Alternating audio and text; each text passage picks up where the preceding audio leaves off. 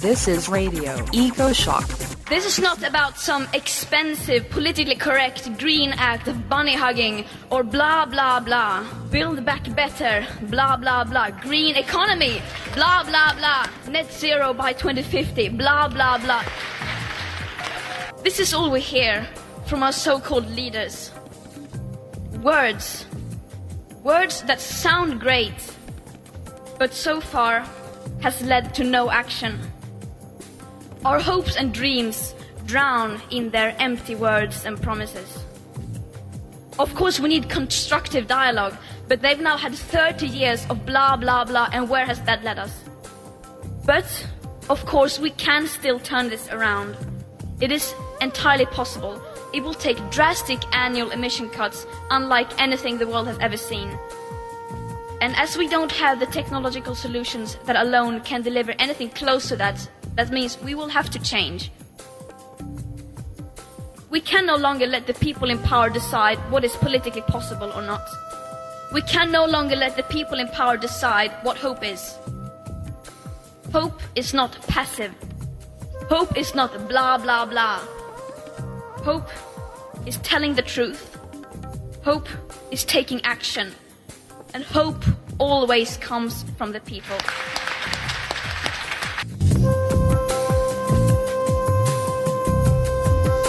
That was Greta Thunberg speaking at the Milan Youth for Climate Conference in September 2021. It was recorded by the BBC. She used phrases mocking climate pronouncements by UK PM Boris Johnson. This week on Radio Ecoshock, we investigate the imaginary weave of green words that cover up terrible changes in our climate, happening already. From Australia, author David Spratt joins our second half hour. But first, for the kids, we have a stunning new study reporting extreme climate events building and building during the lifetimes of children born this century. From UV Brussels, the lead author, Dr. Wim Thierry, reveals the painful numbers and who really pays the price of our continued inaction on greenhouse gases. Radio Ecoshock. Welcome to the emergency.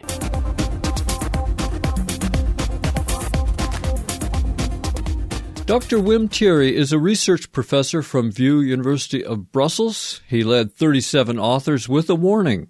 Kids are severely threatened by climate change and in ways older people have never experienced. The paper was published in the journal Science on September 26, 2021. From Belgium, Wim Thierry, welcome to Radio Ecoshock. Hi. With such a large group of experts from all over the world that you gather together, why is it urgent to rethink what climate change really means and who will experience it? Yes, so in this research we quantified the lifetime exposure to climate extremes for any person born in a particular year, in a particular country, and under a particular future warming scenario. So this research really allows us to quantify what climate change will mean in terms of the extreme events that a person will experience across their lifetime. And the results are quite sobering. We find that a person born in 2020 will experience twice as many wildfires, twice as many tropical cyclones, 3 times as many heat crop failures, 3 times as many droughts, 3 times as many river floods, and 7 times as many heat waves compared to a person born in 1960, so 60 years earlier. And this under a future warming scenario corresponding to the current climate pledges. We hear so many numbers and statistics, the mind almost goes numb. I want to pause for a second. You say heat waves, storms, and disasters from unstable weather will increase, as you say, anywhere from 4 to 7 times what we experience today. So the next generation will have to try and survive and then recover over and over again. The increase in lifetime exposure to all these climate extremes ranges between factor 2 and 7, depending on the category of extreme events, and this under a scenario corresponding to the current climate pledges.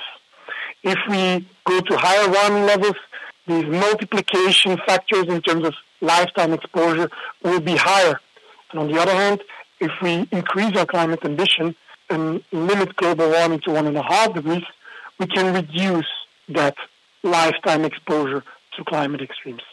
So what our research really clearly shows is that the number of extreme events that a child born today will have to deal with strongly depends on the degree of warming that we are going to end up with by the end of this century, which means that young generations have most to lose if we go to high warming levels. But on the other hand, we can also reverse the message and say that young people have most to gain from increasing climate emission and limiting global warming 1.5 degrees. The United Nations just said on our current path we are headed towards 2.7 degrees C of warming. That's a disaster, and they always underestimate. But as you say, if we could take climate action, we could almost rewrite a better future, or at least a less worse future, for our kids. So what our research is showing is that people that are today 40 years or younger will live an unprecedented life in terms of exposure to droughts, heat waves, crop failures, and river floods.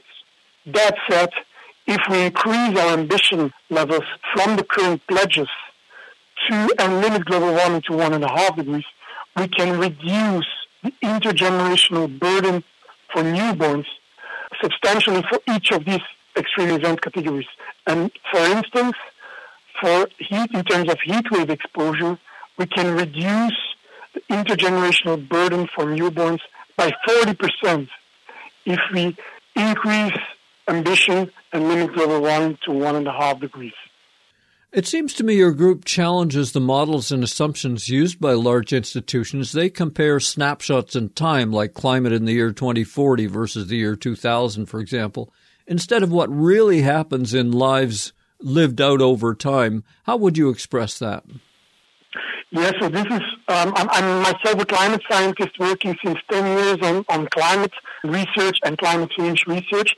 And as we typically perform our research in our discipline is indeed comparing these two time windows. For instance, how by the end of this century there will be X times more heat waves compared to a present-day situation. This way of doing research does not allow us to quantify how much climate extremes a person will experience across their entire lifetime. Doing so in this research forced us to bridge between the discipline of climate science and the discipline of demography. We essentially combined state-of-the-art data sets from these two disciplines together. And by joining these databases, we were able to quantify this lifetime exposure. So while we use state-of-the-art knowledge from both disciplines, it's really the combination of these, the bridging between these two disciplines, climate science and demography, that allows us to gain these new insights regarding lifetime exposure to climate extremes. At VIEW, you are with the Department of Hydrology and Hydraulic Engineering. This new study includes river flooding in the growing catalog of disasters.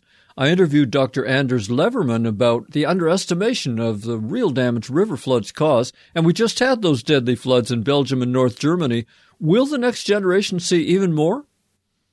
So if we talk about the river floods that hit Belgium and the Netherlands and Germany last summer, we see that more than 200 people were killed in the region.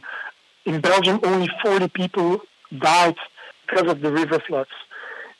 Scientists have, in the meantime, proven that climate change has increased the probability of this particular event that hit Western Europe.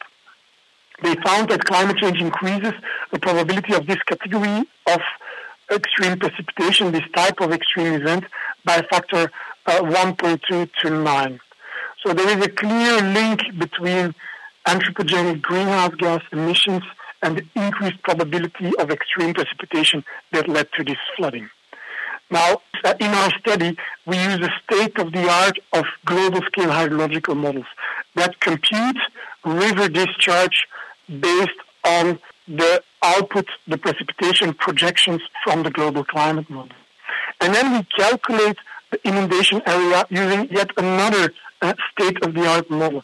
So what we are doing in this study is we are using the state-of-the-art modeling tools as they are available in the scientific community today, and as they are also, and whose results are also directly feeding into the IPCC report. So we use the state of the art, and of course there is room to further improve these models.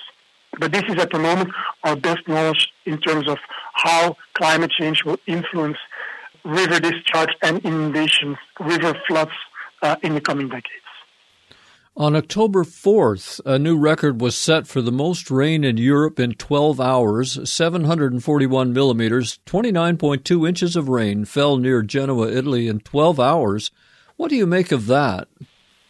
So the increase in extreme precipitation is one of the most clear signs of a warming climate. We already know for many decades that warming the atmosphere leads to an increase in extreme precipitation. And that's because there is a very simple physical principle at play here.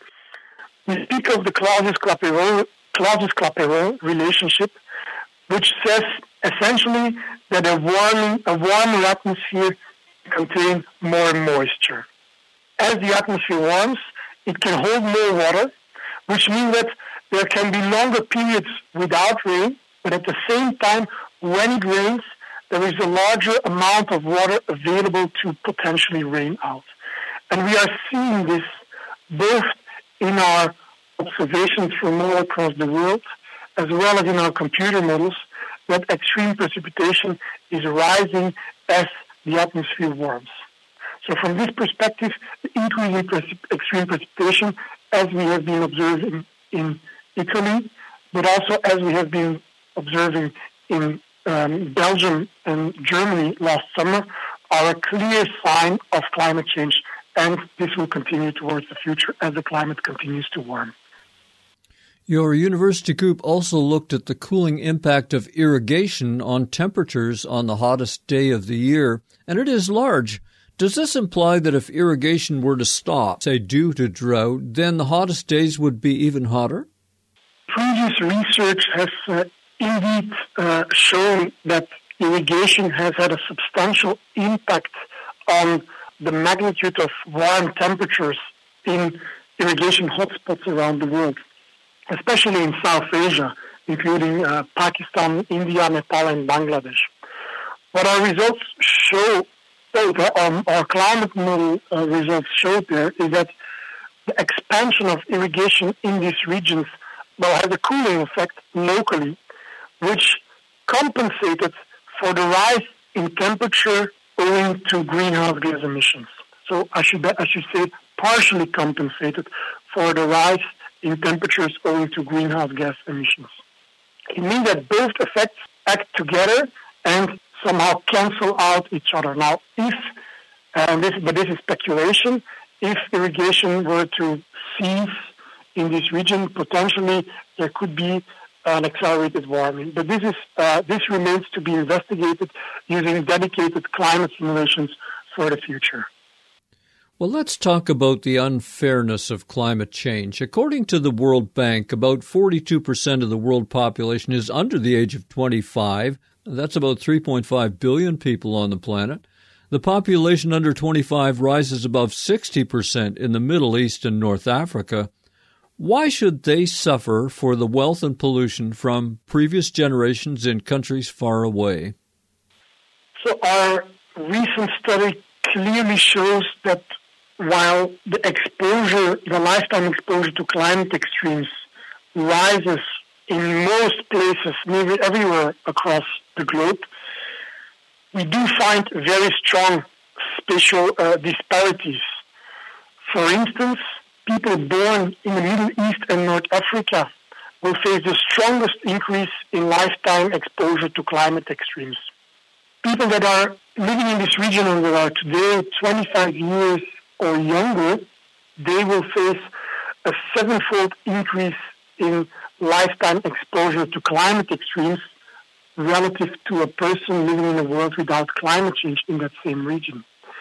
Newborns in 2020 will face even a 9-fold increase in lifetime exposure to climate extremes relative to a person living in that region in absence of climate change.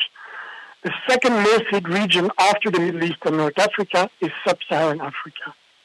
Now, if you group the countries not by geographic region, but by income category, we find that children and young generations in low-income countries will by far face the strongest increase in lifetime exposure to climate extremes. This is problematic because in the first place, these children contributed the least in these low-income countries. They contributed the least to the problem because they generated very few greenhouse gas emissions. Secondly, these children are the most vulnerable because they often live in fragile states which don't have climate change adaptation strategies deployed. They are often living in poor economic conditions with poorly isolated houses, lack of air conditioning, and so on. So these children are most vulnerable. And finally, we calculated that there's many children in that situation. If you consider children born in Europe and Central Asia, there are 64 million children born in that region between 2015 and 2020. These children, they will face a fourfold increase in extreme event exposure. However, in the same period, 205 million children were born in Sub-Saharan Africa, and they will face not a fourfold, but a sixfold increase in extreme event exposure. This means that there is a disproportionate burden of climate change on young generations living in developing countries. There is solid science warning parts of Earth will be too hot and humid to survive, and other places will be wiped out repeatedly, as Caribbean islands were by superstorms.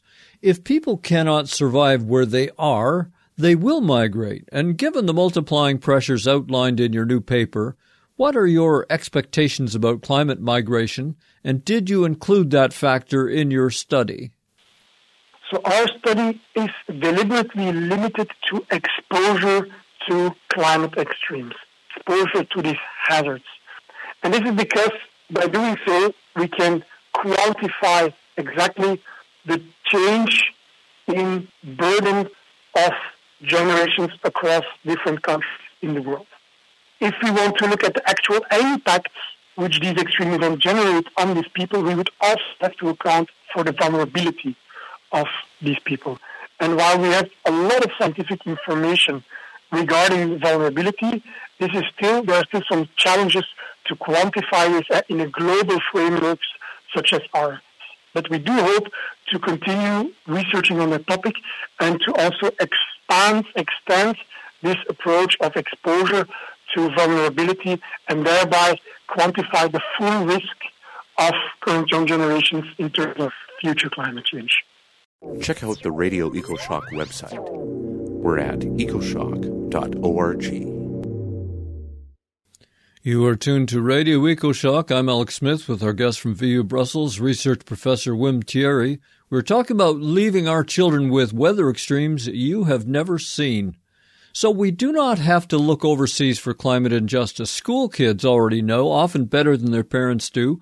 Wim, you have kids, including a toddler born near that 2020 line used in your disaster charts. Talk to us about intergenerational injustice. Yeah, for a very long time, the narrative about climate change has been a narrative of impacts occurring in distant regions, and the narrative has also been one of tackling climate change for safeguarding the future of future generations, our grandchildren, our great-grandchildren that are still to be born in the future. But what we are seeing with all those extreme events occurring all around us, heat waves, floods, droughts, in every country of the world, we are seeing that today climate change has arrived everywhere. And this is also what our study is showing. People that are alive today and that are born today will face unprecedented exposure to climate extremes. And this means that tackling climate change is not a matter of safeguarding future generations. It is the case. But it is also the case of preserving and safeguarding the safety of current generations and especially current young generations. So there is this shift and this clear message from our research and also many other recent studies that tackling climate change is a matter of both international and intergenerational justice. Studies emphasize the land area likely to experience extreme heat, but is it more important to know the human area? For example, are these increases happening over densely populated areas? Will the number of people exposed increase? Yes, so indeed, many studies and also the data sets that we are using as input are considering the land area exposed to extreme heat waves, but also, for instance, to wildfires. Now, if you're interested in what this means for human beings, you have to overlay that with demographic data. And that's what we did in our study. And indeed, we are finding, by doing that comparison between climate and demography, we are finding that people are being hit by those extreme events. They are exposed to those extreme events. They are not happening they are also happening in remote locations, but they are especially also happening in regions where many people are living. And also in regions where there is a rapid increase in population, which means that in those regions, for instance, in cities, in coastal regions, or in tropical areas where there is a particularly strong increase in heat waves. So this clearly highlights that climate change is affecting all of us all around the world. In the discussion part of the paper, your team of dozens of scientists finds that even these frightening findings might be too conservative. Extremes might increase even more. You say, quote, for example, we treated multiple extremes within a year as one, neglected compound events, and ignored changes in event duration and intensity. End quote. You also had to leave out slow developments like coastal flooding, and those are all huge. Do we still have a worst-case scenario to come? So indeed, we think that our calculations are conservative and might be underestimating the actual increase in lifetime exposure to extremes. Correctly note, we are considering because our analysis is on annual timescales, we do not account for the possibility that in the future there may be multiple extreme events occurring within a calendar year. Also, we are not accounting for the fact that heat waves are not only increasing in frequency, but they are also increasing in duration and in intensity. The same applies, and I would say especially for tropical cyclones, which are known to change not so much in terms of frequency, but especially in terms of destructive power. So we are not accounting for that in our calculations. Finally, there is recent scientific evidence showing that there is a correlation between these different types of extreme events. Think about a heat wave and a wildfire. There is a causal link between both extreme events. And the same applies, for instance, to a drought and a crop failure. This means that if you have this one type of extreme event, it may also trigger another event, or both might be triggered by the same atmospheric circulation patterns. This means that these extreme events, they tend to occur at the same time, and this might amplify the impacts generated by these extreme events. We are not accounting for these phenomena in our study explicitly, and this means that the actual impact might be higher than we anticipate from our calculations. How do you think student protests and science fit together when it comes to climate action? So our role as scientists is to provide objective assessments of the behavior of the physical system and its interplay with human activities. And that's really our role as scientists, to provide robust and reliable data.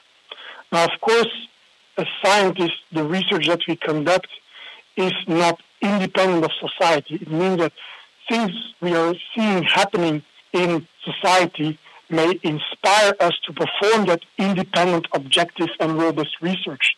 And in this case, we have been seeing in recent years young people taking the streets, organizing protest marches and school strikes, highlighting the fact that climate change will affect their lives as young people. And this also inspired us scientists to ask that question, yes, but what exactly will climate change mean for these young people? And that's the research question that we tackled in this research, which was by itself performed according to the highest scientific standards. Wim, I have to tell you, I interview scientists with some very bad news about the future, but this paper seems particularly terrible. It hit me because I worry about the future. We're leaving our grandson. How have people reacted to your new study? Yeah, so when you show these results to climate scientists, they all react saying that, yes, indeed, this is the results which we expect. We expect an increased exposure for new generations. We expect an increased exposure for higher warming levels. We also expect the increase in heat waves to be even more pronounced than the increase in these other categories. So scientifically, these results, they resonate with all the knowledge which we have already built up since several decades in the field of climate science. But then when you see the actual numbers as a person, and I can say even myself as a person and as a father, when you see these numbers, of course it also hits you as a human being to see what climate change could actually mean for younger generations, but even I would say all generations that are alive today. So there is a clear call for action that is emerging also from this research, and that there is a call for action and a message of hope also. And that message of hope, and I would like to emphasize this, is that limiting global warming to 1.5 degrees really allows us to avoid the worst consequences that are displayed in our calculations. We can avoid these worst increases in exposure by increasing climate ambition and limiting global warming to 1.5 degrees. Well, all animals want to protect their young, and we humans must too. What are you working on next, Wim? The next step that we hope to tackle in our scientific research is to quantify how the vulnerability to these extreme events changes with age and changes with time. What will this exposure to heat waves, what will it mean for people? What will it mean for their learning capabilities, for their health, for their labor productivity? And are there things we can do to reduce that vulnerability? So this is something that we are hoping to continue researching in the next months and years. From the Free University of Brussels, we've been speaking with research professor Wim Thierry. He also heads the BC Climate Group. With 36 other scientists, Wim led the science paper Intergenerational Inequities in Exposure to Climate Extremes. Find links to follow up in my weekly show blog, published Wednesdays at ecoshock.org. Wim, thank you for sharing your time and your vision with us. Thank you. I'm Alex Smith for Radio Ecoshock. You're listening to Ecoshock Radio for the world. I'm Alex Smith. Get it all at our website, ecoshock.org. This is Radio Ecoshock with your host, Alex Smith.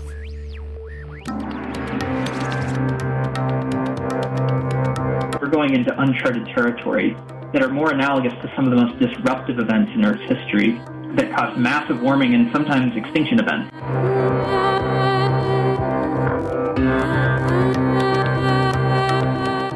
The world of politics and high finance are full of strange agreements, as real as unicorns. Unicorns think they can survive extreme climate change. Let's not put our faith in them. That's what I'm hearing from Australian team of David Spratt and Ian Dunlop. David Spratt is research director for the Breakthrough National Centre for Climate Restoration, and he is co-author of the book Climate Code Red, The Case for Emergency Action. From Melbourne, David Spratt, welcome back to Radio Ecoshock. It's great to be with you. Well, last year, Breakthrough released a punchy report called Climate Reality Check 2020. Will you update that for 2021? Well, I think we'll have to update it every year, Alex, but yes, we are at the moment. And, of course, one of the reasons is we're moving up towards the climate conference in Glasgow, and we've had the IPCC Physical Sciences report out for a little time now, and some things which we really had to look for the evidence for last year are now really in the IPCC report, and so things have changed. So we now know, for example, that warming is now at 1.2. People were saying 1.1 last year, but the last 5 years, have averaged 1.2. In fact, in 2020 was 1.3. And the new IPCC report says that really we are going to be at 1.5, the lower end of the Paris Agreement, by 2030, regardless of the emissions path over the next 10 years. So we're going to get to 1.5 whether we reduce our emissions or not, because most of that warming is from things we've done in the past. So we speculated that on last year. Now it's really affirmed. The second piece of evidence, of course, is that the rate of warming is increasing, and there's now various lines of evidence that's saying that warming over the next 3 or 4 decades could be perhaps double what it's been over the last few decades. So that's a new climate reality check that we're dealing with. Every single point in your reality check burns through some of the nice talk, and I just want to pick a couple. First, Dr. James Hansen warns the critical measurement is the difference between the amount of energy entering the Earth's atmosphere and what gets back out into space. And citing a new NASA paper released in June, you say, quote, "The Earth is trapping nearly twice as much heat as it did in 2005. Tell us about that. Why does Earth energy imbalance matter so much? Earth energy imbalance is really a measure at the top of the atmosphere between the amount of energy coming in and the amount of energy going out. And when more is coming in than is going out, then the Earth will continue to warm. And the latest measurement shows that's increasing. I mean, that's not surprising because we are still putting more and more fossil fuel up there every year, so that will increase. And we also have some feedbacks in the system which are contributing to that as well. One which has just recently come out in a paper in the last few days suggests that the reflectivity, particularly of the Earth's oceans, is decreasing. And of course, the more reflective the Earth's surface is, then the more energy will bounce back into space. Obviously, a planet covered by white ice will be a lot cooler than a planet covered by deep blue seas. But it seems that with some changes in cloud cover over the oceans, that more energy is being absorbed than expected, and I think that could be equivalent to about another 1/3 of a degree of warming. But the Earth energy imbalance is the difference between incoming and outgoing radiation, and at the moment that appears to be around 0.7 to 0.8 of 1 degree, and we have 1.2 degrees of actual warming already. So when you add in that energy imbalance, that's saying that basically we've got 2 degrees in the system, which is not surprising because we've known that for quite a long time. Your breakthrough reality check is mercifully short, it's very direct, it's packed, and in point number 13, you remind us of the urgency factor. Please explain, quote, "If the reaction time is longer than the intervention time left, we have lost control." But this was a paper that was put out by John Sheldon, who was the former director of the Potsdam Institute and advisor to Chancellor Merkel and then to Pope Francis a couple of years ago with some of his colleagues, which talked about climate as an existential risk. And they said normal risk management is, the probability of something happening multiplied by the damages if it did happen. But then they said there's another factor as well, and that is the time you've got left available. And perhaps the best metaphor for that is the Titanic.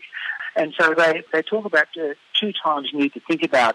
One is the time you need to solve a problem, and the other is the time you've actually got left to solve the problem. So what they call the reaction time is how long will it take to solve a problem.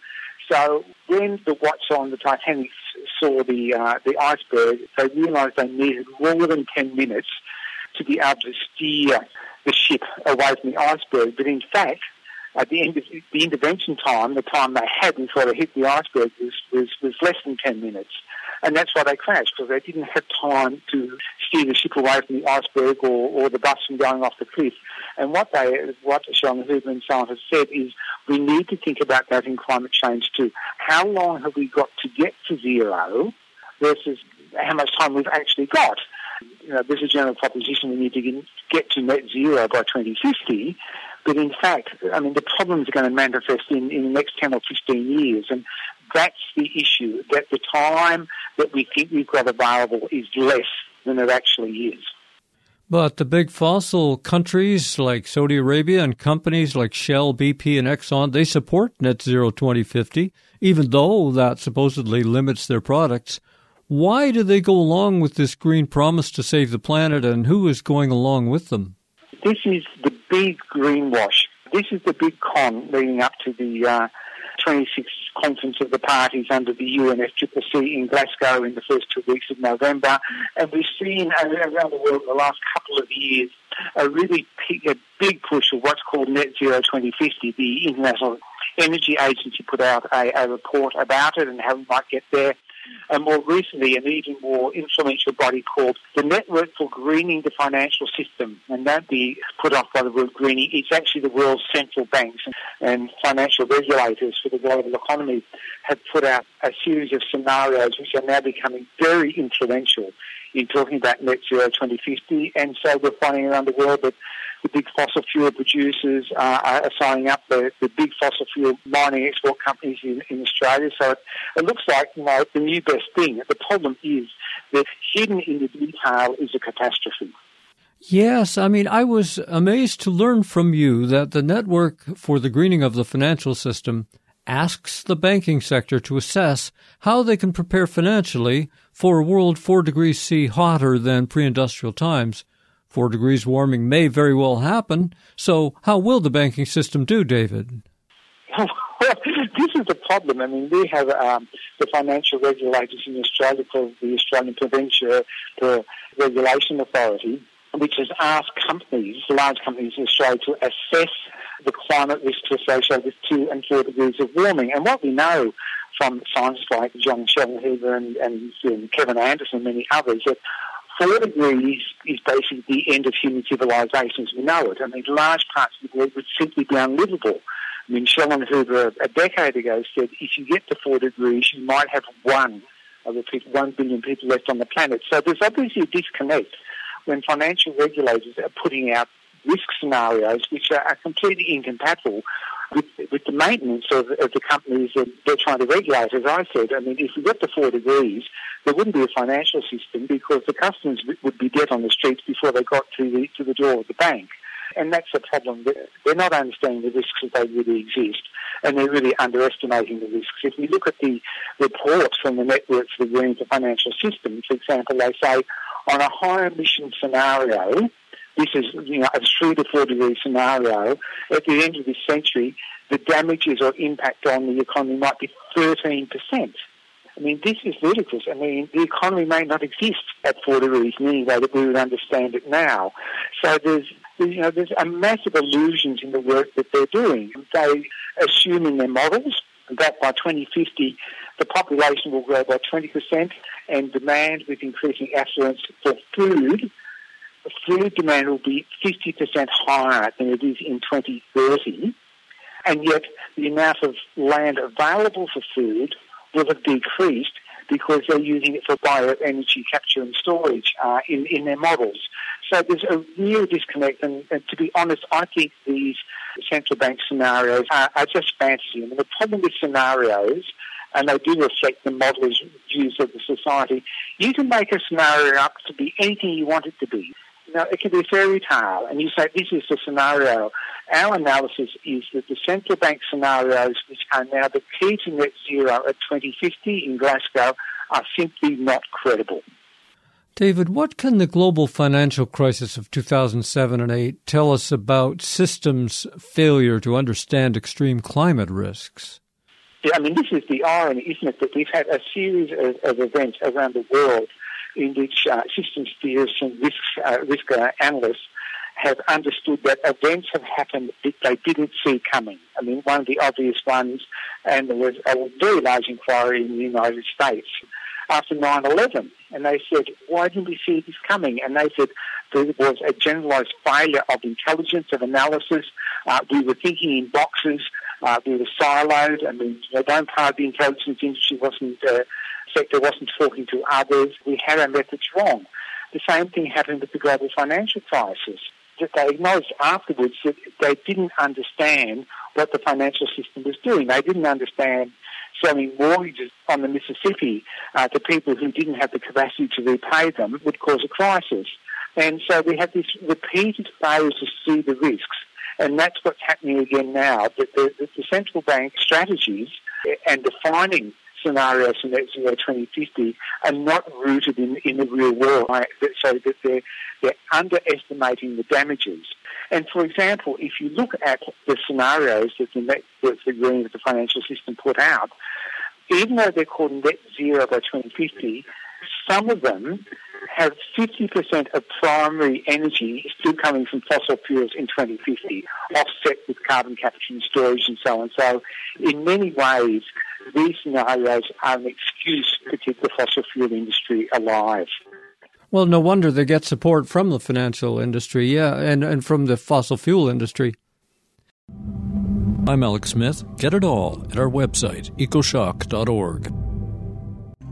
This is Radio Ecoshock, broadcasting reality where we can find it. I'm Alex Smith, and returning from the Breakthrough National Center for Climate Restoration is our guest, David Spratt. David is co-author of Climate Code Red, The Case for Emergency Action. So as you brought up, David, when the Conference of the Parties meet for the 26th time in Scotland this November, they and the United Nations are willing to accept solutions with incredible risks. It is hair-raising when you read the fine print. What risks are world leaders apparently ready to sign us up for? Look, I think the big issue is delaying action, a timetable to 2050, rather than all the emphasis being on the next few years and the next 10 years. If you ask somebody to promise to give up the grog in 30 years' time, they'll sign up straight away because they don't have to do anything for 25 years. And that's the problem we've got with this, that long-term targets are an excuse for procrastination when short-term ambition. And this was dramatically brought out by a report which came out just recently from Chatham House, which is the premier international affairs analytical organisation in the UK, funded by the Foreign Office, and they brought out the Chatham House Climate Range Risk Assessment 2021. People will find it very easily with Dr. Google. And they say the world is dangerously off track to meet the climate agreements from Paris, that the risks are compounding, and without what they call immediate action, the impacts will be devastating. And they say, they give one really clear example, which I think is really should be front and centre in Glasgow.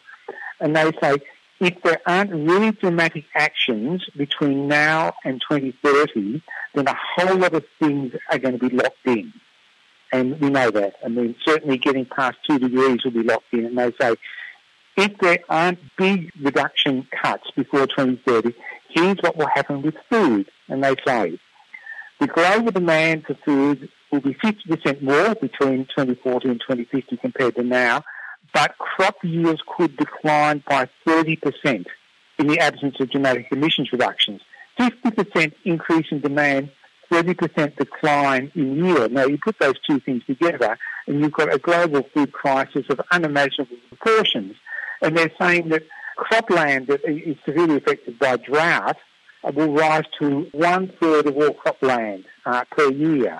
And then they go and look at some specific crops, for example, maize, where 4 countries, the US, China, Brazil and Argentina, are responsible for more than 80% of global maize production. They say the probability of a greater than 10% yield loss goes up to basically more than 50%. So you're talking about systemic drought, declines in yields and crop losses will create a permanent food crisis in 2 decades' time. And that's why 2050 is not the story to be talking about. Yes, I totally get that. But I also think that when they do come up with a plan, they say, well, this has got a 60% chance of succeeding.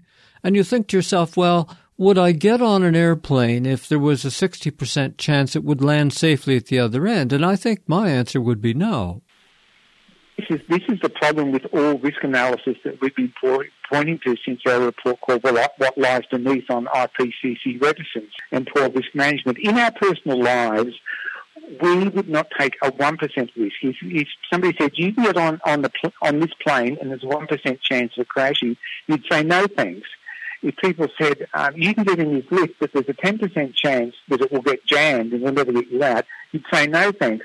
But we are now seeing with these scenarios for 2050, with these scenarios for network for the green system, for greening the financial system, the so-called carbon budgets, which in reality don't exist, for 2 degrees, where they're saying, well, there's a 50 to 66% chance, or a 1 in 2 or 2 in 3 chance of actually staying under this number we need to stay under. And what we're saying is you should not project onto the future of the Earth and the future of its people risks that you would not take in your own life. That's the problem. Just recently, the United Nations took off the rose-colored glasses, sort of. They admit our present course will heat the world 2.7 degrees C by the end of the century, way beyond the supposed safe levels in the Paris Accord. But, David, when do you think this world will get to 3 degrees C hotter? Well, look, Alex, it obviously depends on what we do. We know from the recent IPCC report, it says that we're going to get to 1.5 around 2030, regardless of the emissions path. Even if we cut emissions drastically, we also cut the byproduct of creating aerosols quickly, so the result's the same. We, in terms of the temperature increases, are still on what's called the high emissions path, RCP 8.5. Partly because of feedback from the system. If we do not get really dramatic emissions cuts and stay on a medium to high emissions path, the IPCC says we're going to get to 2 degrees around 2043, certainly in the mid-2040s. So we're probably less than 25 years away from 2 degrees on the present political path. And we can see at that time that, we might be adding up to a quarter or a third degree every decade, depending on whether the permafrost remains stable and so on. I would imagine if we continue on the present path, between 2060 and 70, we'll be at 3 degrees and 4 degrees by the end of the century. On the other hand, if we were to say, okay, we really need to mobilise like this is a war and try and get to zero emissions in 10, and as Sir David King and his Centre for Climate Repair at Cambridge is now saying very loudly, and also through their Climate Crisis Advisory Group, that emissions reduction is one part of the answer, but drawing down carbon dioxide from the air really quickly is the second part, and looking at whether there's some vital ecosystems that we need to cure to prevent these tipping points taking off, like the Arctic is a third, then we'd have a very different outcome. Okay, so we're sliding into the conversation I have avoided for years, geoengineering. And it's true that humans seem to specialize in technology that damages nature, whether we intend it or not, and we're kind of blind to the side effects and actual impacts. And so environmentalists and many scientists have opposed geoengineering for those reasons. But David Spratt, is it really time for these desperate measures? Well, look, I think it is. I mean, if geoengineering is human intervention to change the climate, we've been consciously geoengineering the planet for 100 years, because we've known for 100 years what the greenhouse effect is. So I think we're now in the situation of least worst scenarios. The problem is this, Alex, that we're going to be at 1.5 in 10 years. We have already passed tipping points for dramatic system change in the Arctic with sea ice, for coral reefs, and researchers say we've passed tipping points in the West Antarctic. The data is now pretty clear that in the next 10 years we're going to pass the tipping points for the Amazon rainforest. I mean, there's now clear evidence that eastern Amazonia has become a net emitter of carbon. Rather than one of the great stores of carbon, it's now producing carbon. There's increasing concern that Greenland has passed its tipping points. It's now clear that the emissions of greenhouse gases from the permafrost and from boreal forests are non-trivial. These dominoes are starting to fall over each other really quickly, just at 1.2 degrees. When we get to 2 degrees, somewhere between 2040 and 2050, the show might be all over in terms of those tipping points, because once those dominoes fall, you cannot stand them up again quickly. And we have to prevent us getting anywhere near 2 degrees or more. And carbon drawdown will work in the long term, but it is a necessary but slow process. And some form of temporary cooling to give us a breathing space might, in the phrase I use, be the least worst option. Not desirable, but if it turns out it can be done effectively and it's a least worst option than letting the climate system running out of control, we at least need to start having a serious conversation about that. This September, the Swiss company Climeworks opened a new industrial plant in Iceland. It doesn't make anything. It takes carbon dioxide out of the air. What do you think about that? Look, if you look at it, it's a lot of money for a small amount of carbon removal. I mean, it's a bit like the solar panel problem. I mean, 30 years ago, solar panels were inordinately expensive. I mean, 100 times more expensive than now. And if you said 40 years ago, look, solar panels will be so cheap that coal-fired power stations will have to close because they won't compete, people would have laughed at you. I mean, the machine that you're talking about is what's called direct air capture, a machine that literally separates the CO2 out from general air, and then obviously there's a path to store it underground in disused oil or gas wells and so on. It's very expensive at the moment, but it's the sort of research that needs to be done in order to get down the cost curve as we do solar panels. But, you know, there are other forms of carbon storage which are available to us. The first is to stop what I call negative drawdown. I mean, we are degrading boreal forests, rainforests, ocean carbon stores.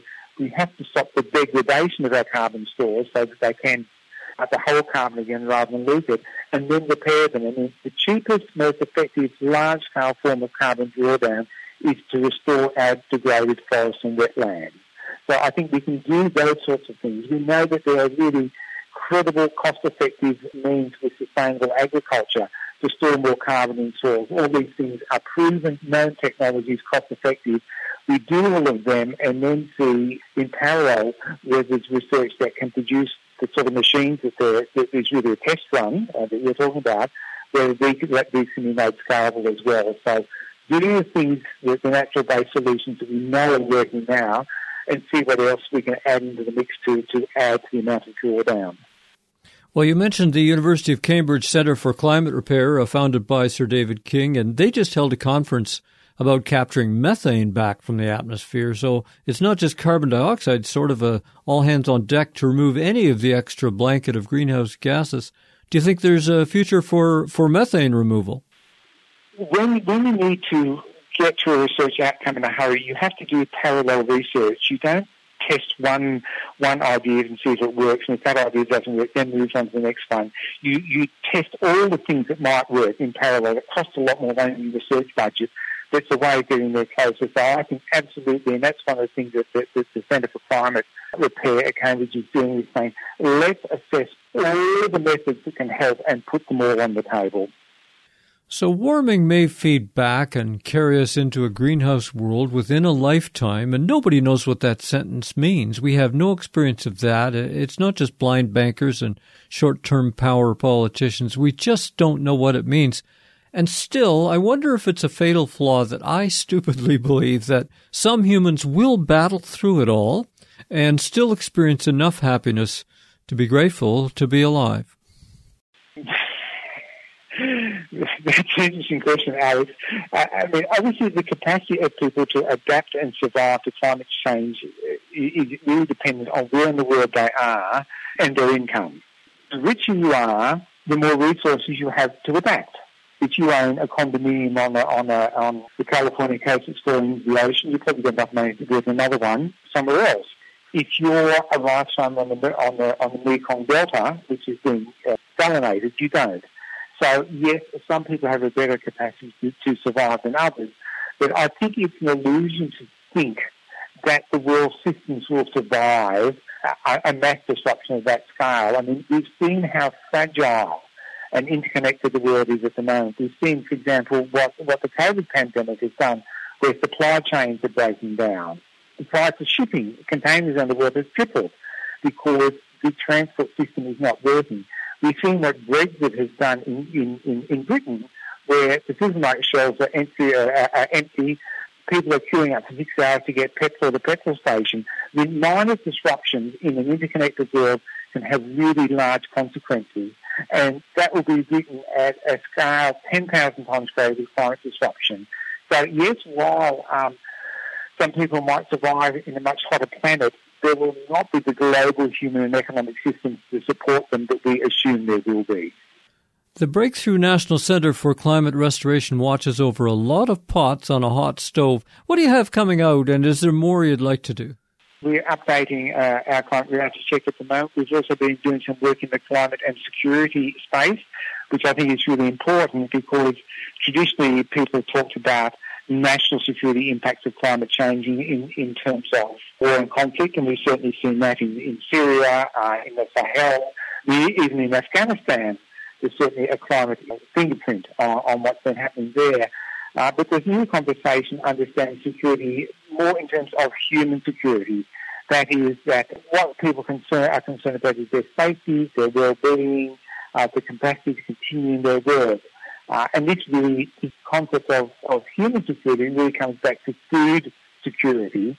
And as we were just talking about with the Chatham House report, the growing food and water insecurity in the world. So I think that really an understanding of where hotter climates, desertification of the dry subtropics, increasing drought and uncertainty, the effect that will have on our food and water systems, and then on human security and the capacity to live in peaceful states and peaceful relations between states is a big issue. I mean, as you know from those hierarchy of needs, food, water and shelter are the first three things that humans need.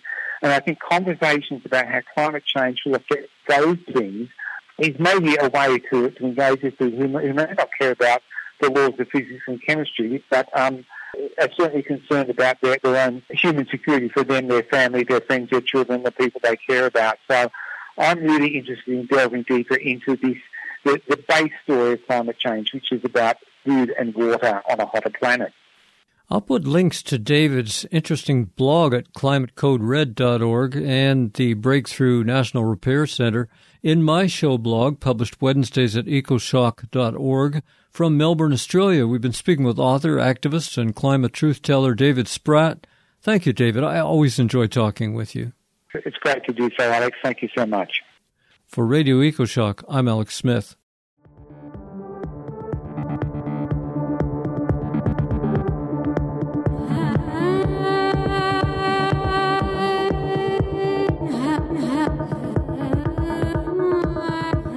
These new realities are not easy. I appreciate your support and being ready to listen to the best expertise explained directly by the authors. Not everyone has the patience or the courage to build this big picture. Please act as a translator for it, a communicator of this vital information to all your contacts. I know that takes courage, but this is the time. Watch for climate action, participate, become an activist for life, for the kids, for all the innocent species, that pulsing life of other earthlings. We need to save it all. I'm Alex Smith. Thank you for this opportunity. Please join us again next week on Radio Ecoshock.